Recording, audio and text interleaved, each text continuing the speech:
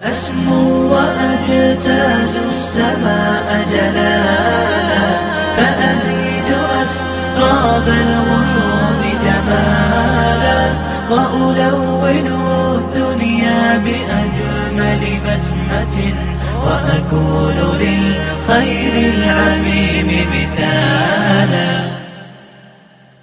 غلبت الروم في أدنى الأرض وهم من بعد غلبهم سيغلبون.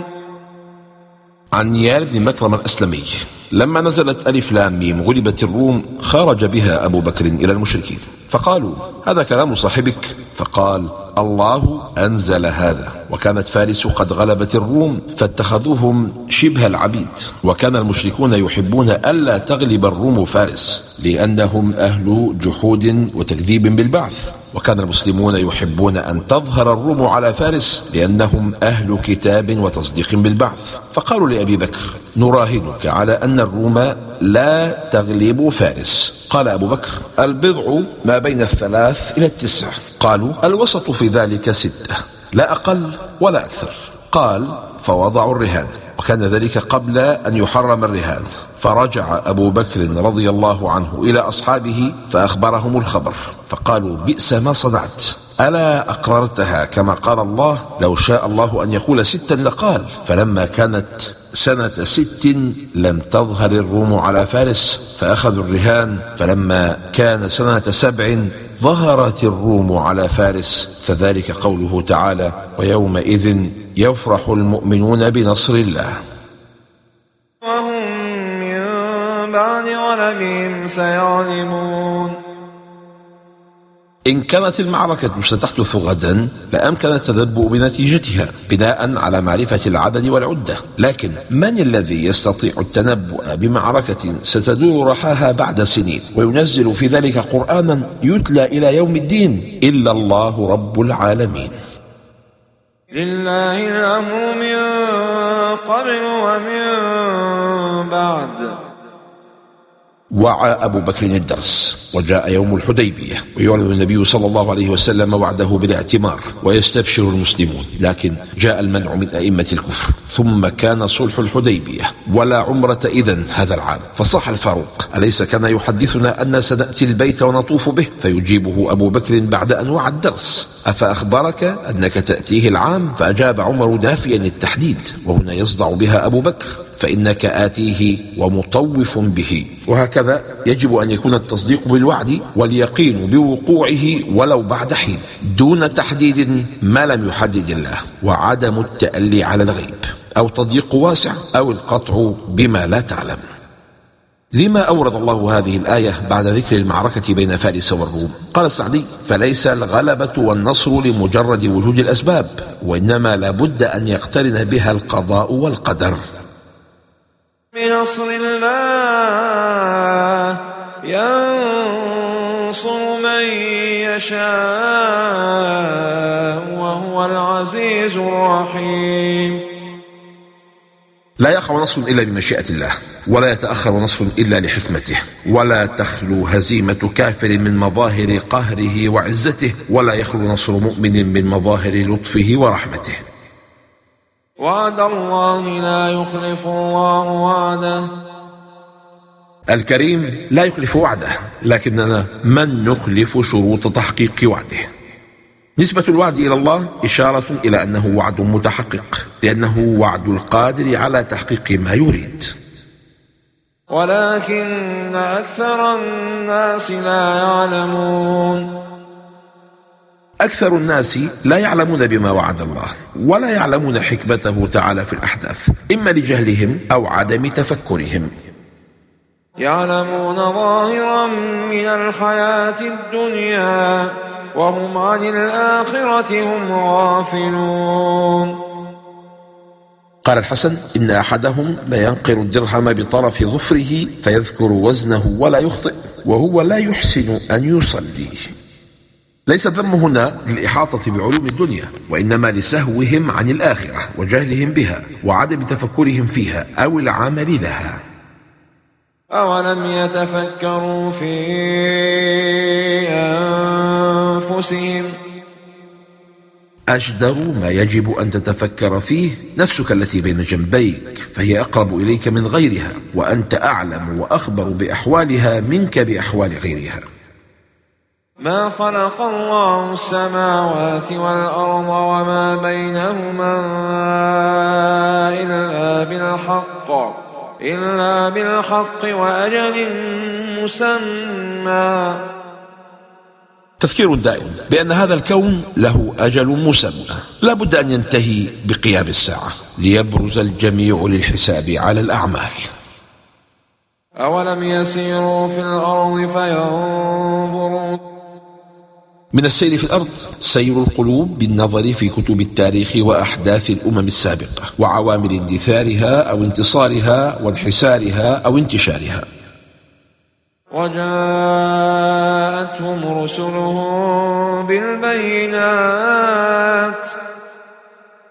من رحمة الله أن أنزل الوحي، فلا يمكن للقلوب أن تهتدي إلا به، ومن رحمته أن جعل مع هذا الوحي بينة أو معجزة تجذب الناس للإيمان، وإلا كان عدد المعرضين أكثر وتضاعف عدد الكافرين. ولكن كانوا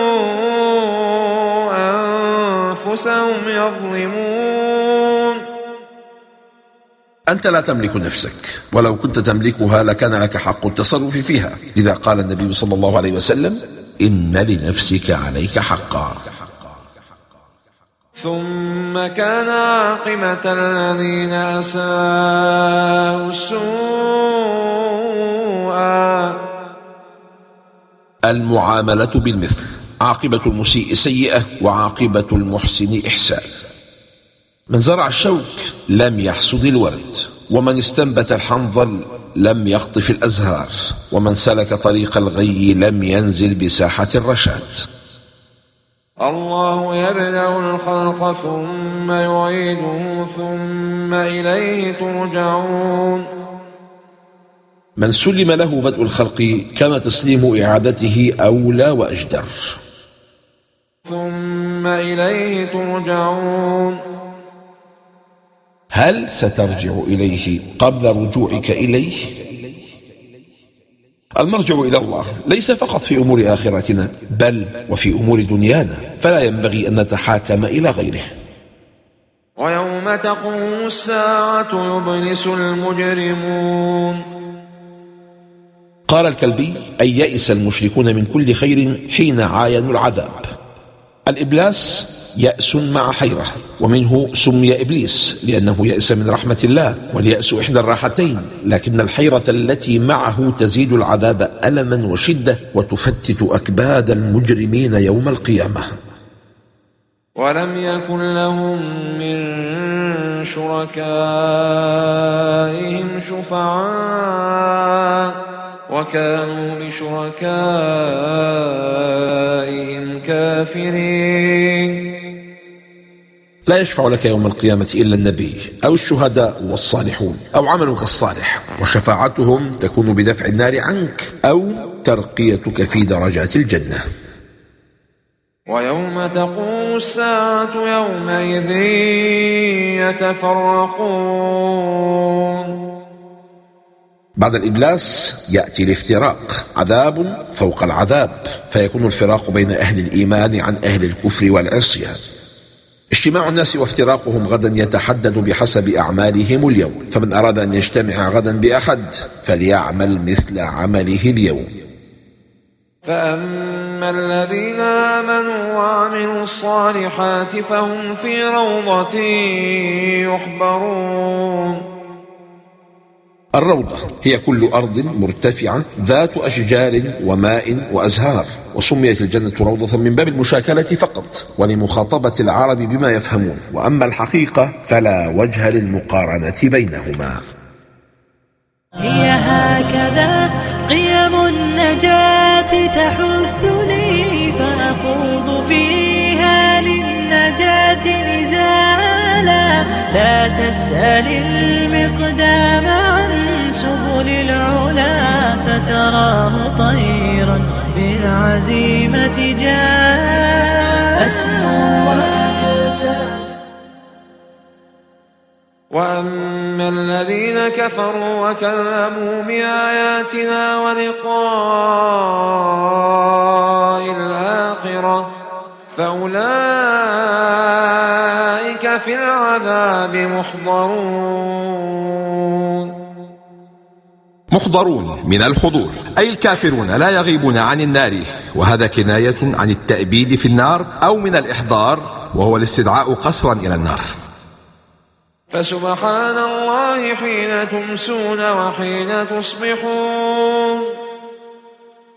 وكان الله يريد منا أن نسبحه كل صباح ومساء. وفي الحديث: من قال حين يصبح وحين يمسي سبحان الله العظيم وبحمده 100 مرة لم يأتي أحد يوم القيامة بأفضل مما جاء به إلا أحد قال مثل ذلك وزاد عليه.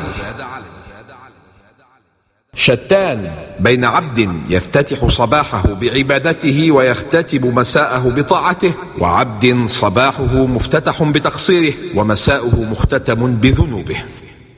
قال القرطبي: وتخصيص التسبيح بالمساء والصباح لأن آثار القدرة والعظمة فيهما أظهر. وله الحمد في السماوات والأرض وعشيا وحين تظهرون. قال الإمام الرازي: وفيه لطيفة، وهو أن الله تعالى لما أمر العباد بالتسبيح كأنه بين لهم أن تسبيحهم الله لنفعهم لا لنفع يعود على الله، فعليهم أن يحمدوا الله إذا سبحوه.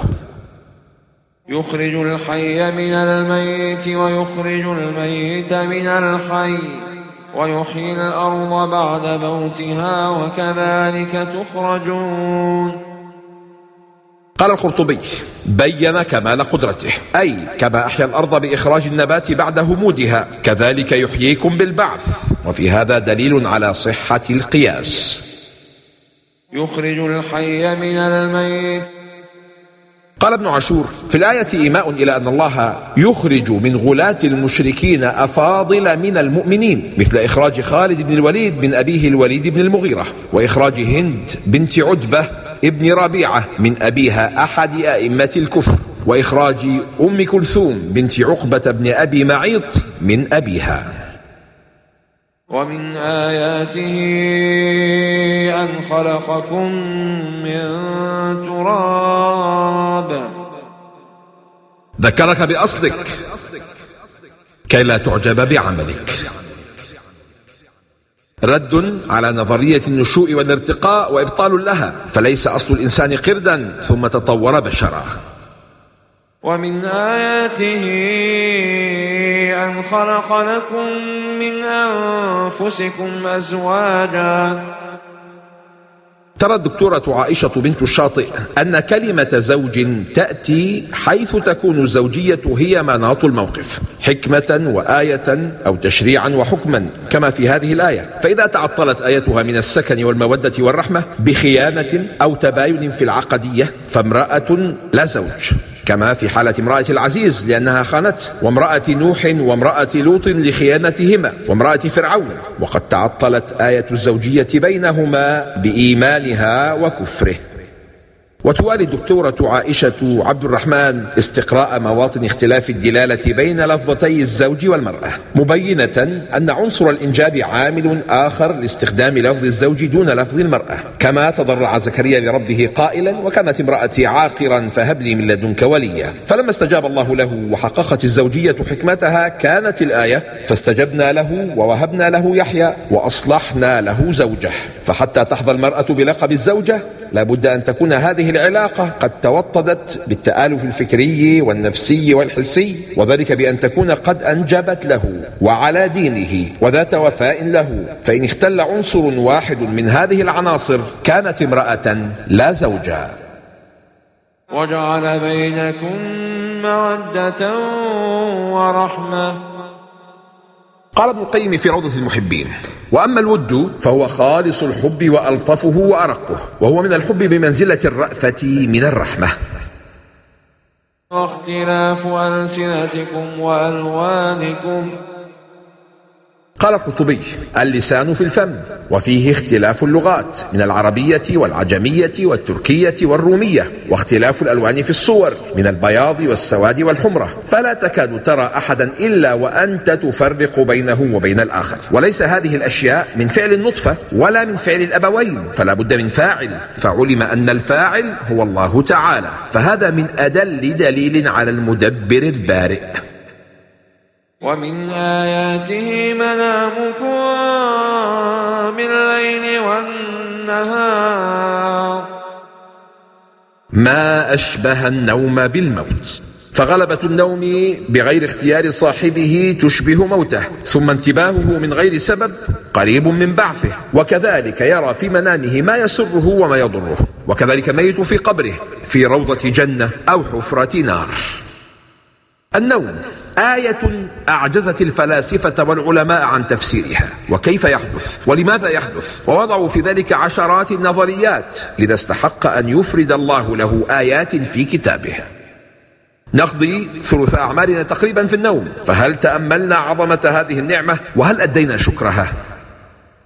ومن آياته يريكم البرق خوفا وطمعا. قال قتادة: خوفا للمسافر وطمعا للمقيم، فالمسافر يخاف المطر حيث لا مأوى يأويه من المطر، بعكس المقيم، فسبحان من جعل الآية الواحدة ذات أثرين متعاكسين. وينزل من السماء ماء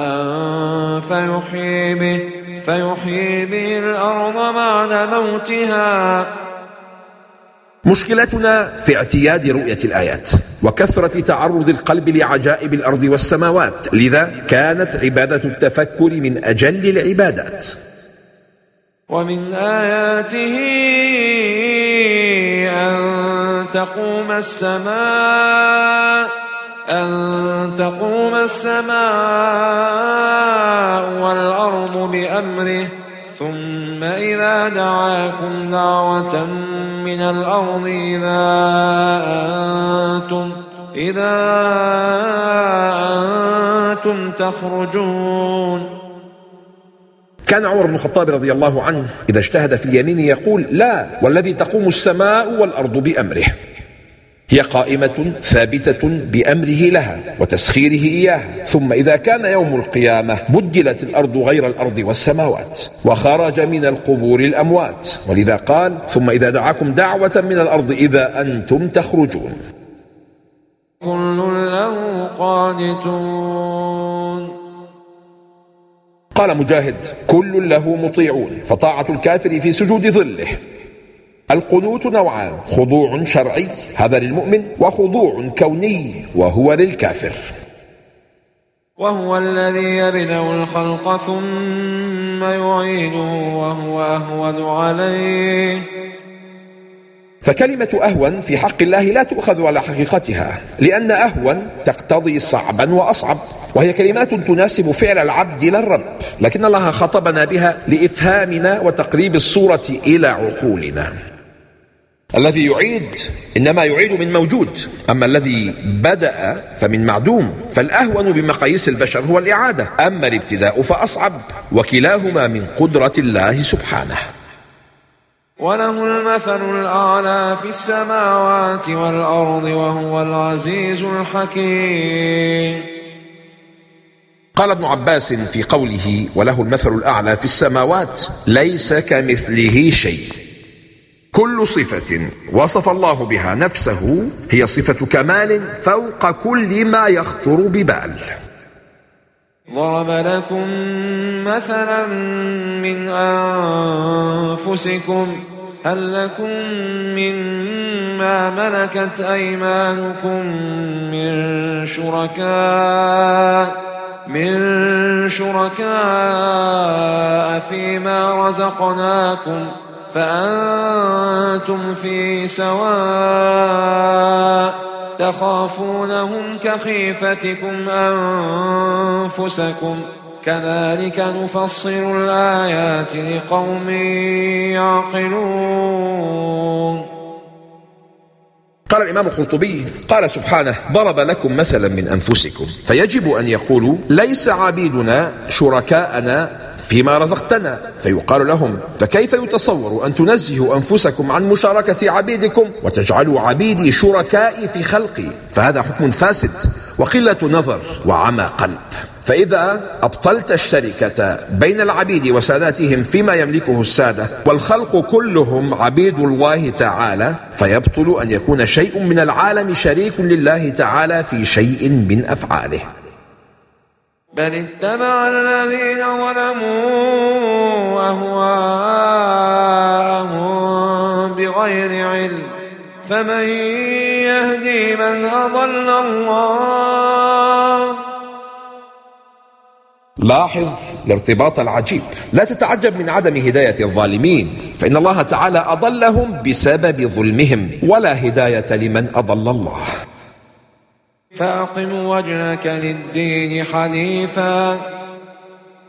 من الحنف وهو الميل من الباطل إلى الحق، وضده الجنف، أي أثبت على ما أنت عليه من الحق ولا تلتفت عنه إلى غيره.